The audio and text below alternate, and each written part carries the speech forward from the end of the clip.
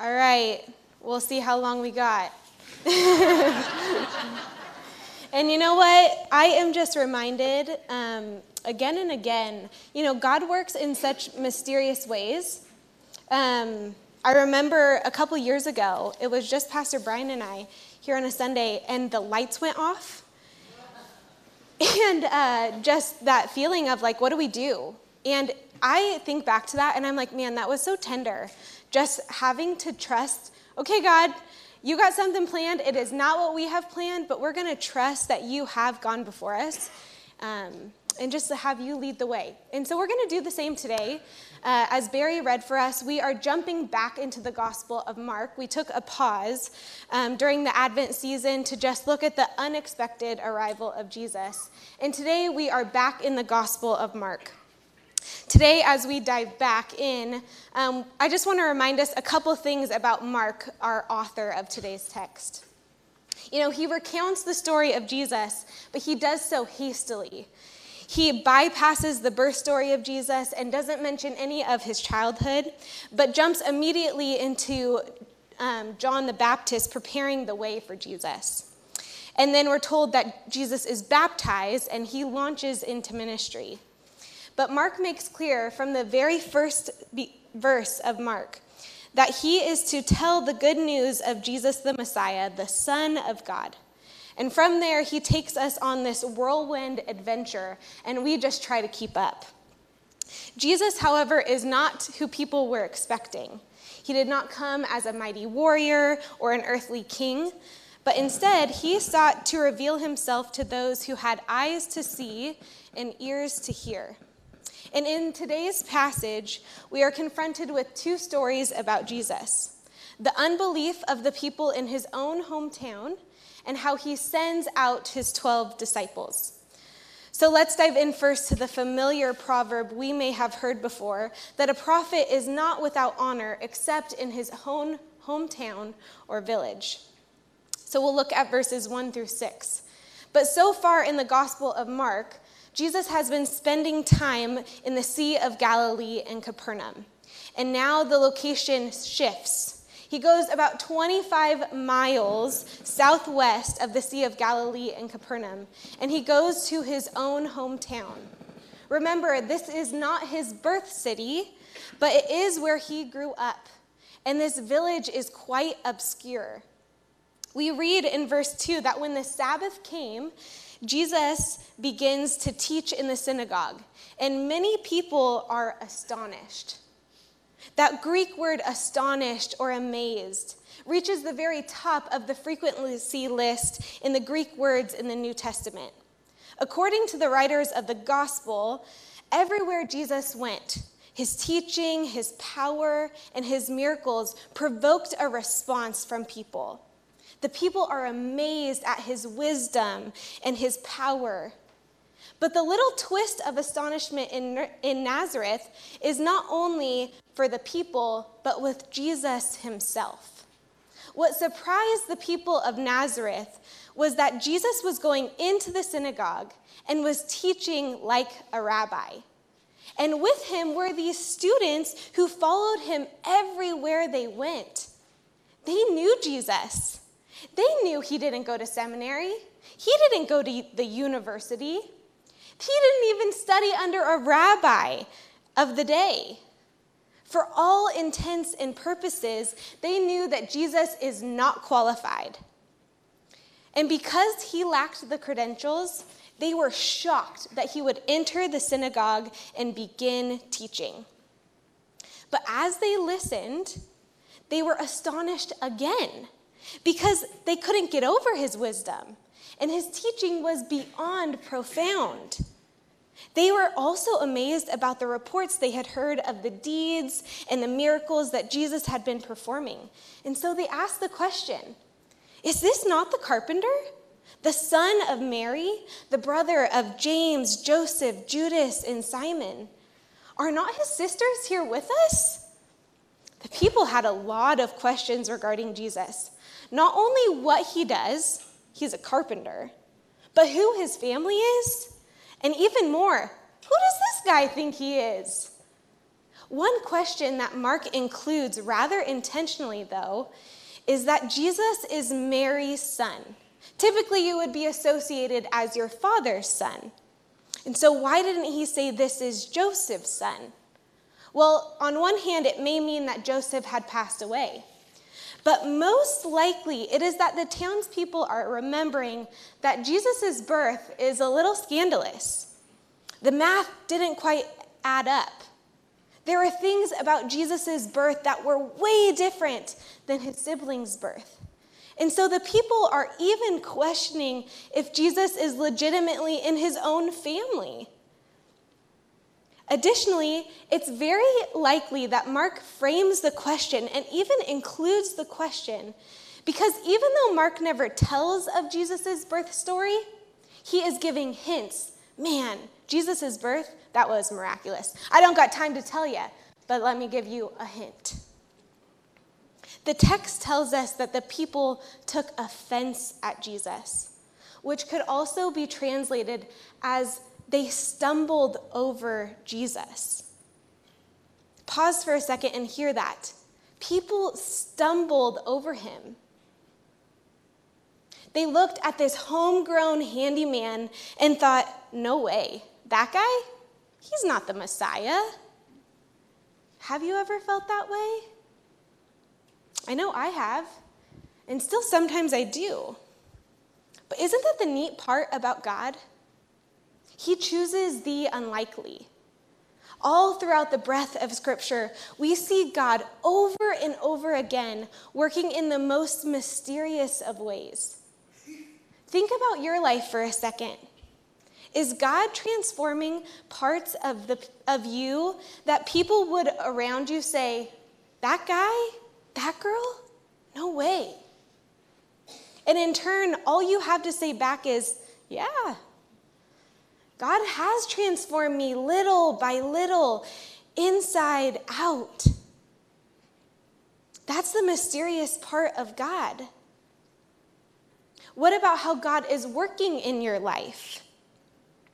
I know sometimes it's not the way we had planned or not the way we choose, but looking back, isn't it so much better? Growing up in the church, I always felt like I needed a big story. You know, I heard testimonies my whole life, and so I felt like, man, I need to do something and really make a 180 and go the other way. And there are certainly stories like that. And there's parts of my story that feel like that. But one thing I wish somebody would have told me a little bit sooner in life is that God may work slowly, but he does work steadily. You don't have to have a big thing and then God just reorient your life to prove that God's at work in your life. No, if you've accepted Christ as your Lord and Savior, God is at work. That one more second of patience that you have. The nudge to ask forgiveness when you know you did something wrong. The awareness of your own limitations are all God's way of inviting you to continue to surrender and trust in him and not on your own strength.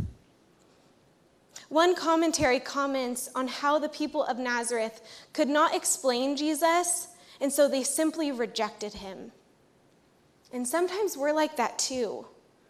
We can't explain God, and so we're held back, or potentially may even reject him. It is only through Christ's work in our life that we are able to open our hands and begin to receive the truth of who he is. In verses 5 and 6, we see Jesus not performing any miracles, but being amazed at their lack of faith.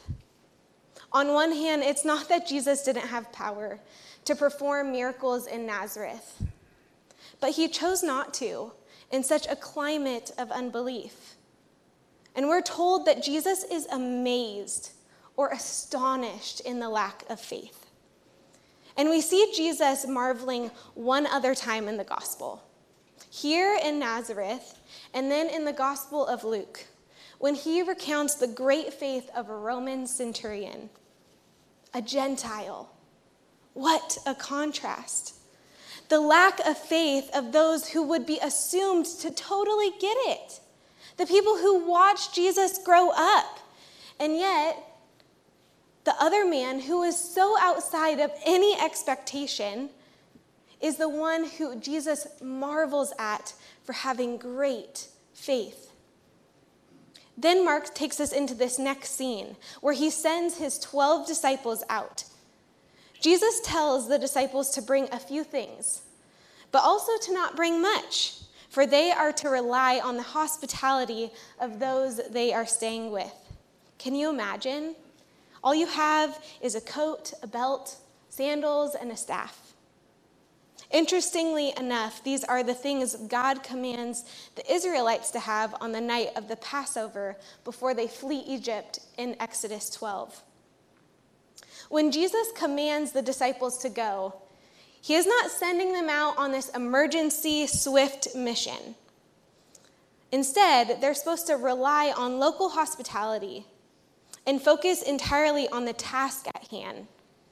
Preach the news. The kingdom of God is here. Turn your life around and follow Jesus. Jesus was not delegating. He had an urgent message, and he couldn't tell people fast enough for people to hear and receive. So he empowers the disciples to go as well. And yet, just like in Nazareth, Jesus warns the disciples that there will be those who are unwilling to receive what they share. And Jesus tells his disciples to shake the dust, which is the same saying used in Matthew 10 and Luke 9, which both refer to when Jesus is telling the disciples how they are supposed to respond when they are unwelcomed. Shake the dust. Just like today, there are people who would rather stay sick than face a new way of life, because the gospel is a dangerous one. We rely not on ourselves, not on our own strength, but trust in the one God of heaven and earth. Jesus commands his disciples to share the gospel message, and not if, but when people reject it, shake the dust. Sometimes I wonder how many of us, due to the circumstances we live in, do not think about the dangerous life Jesus actually calls us to and sends us out with. But today, as we come to the table to celebrate communion, we take part again that we confess that we need a Savior, that we are washed in the blood of Christ and redeemed to new life. And that message is dangerous. It is one where we confess that we are not sufficient, that we have fallen short and will continue to do so, that our only hope is in Christ alone, and that there is absolutely nothing that can make him stop loving us that way. We don't have to do anything or prove anything, but all we can do is point to him for working in and through us, sometimes in the most mysterious of ways. As we continue through the Gospel of Mark, I pray that we not only personally receive the gospel, but that everything, because of the strong Savior we have in Christ. Would you pray with me?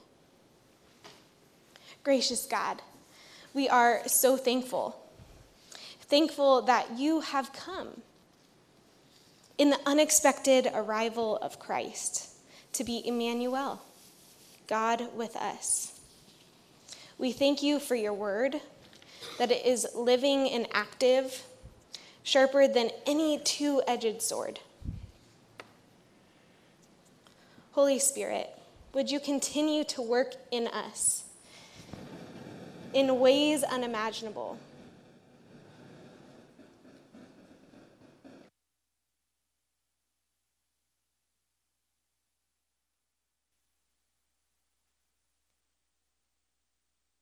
Hearts now, would you invite us to acknowledge the ways you have been at work in and through us?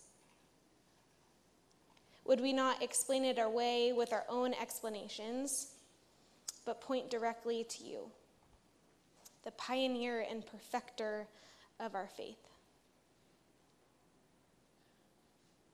God, I pray for any of us who have yet to receive you. Even here in this place, we acknowledge that we are all in different seasons of life. And yet we trust that you are relentless in your pursuit of us. Would we see you for who you really are and give every second of our lives to you?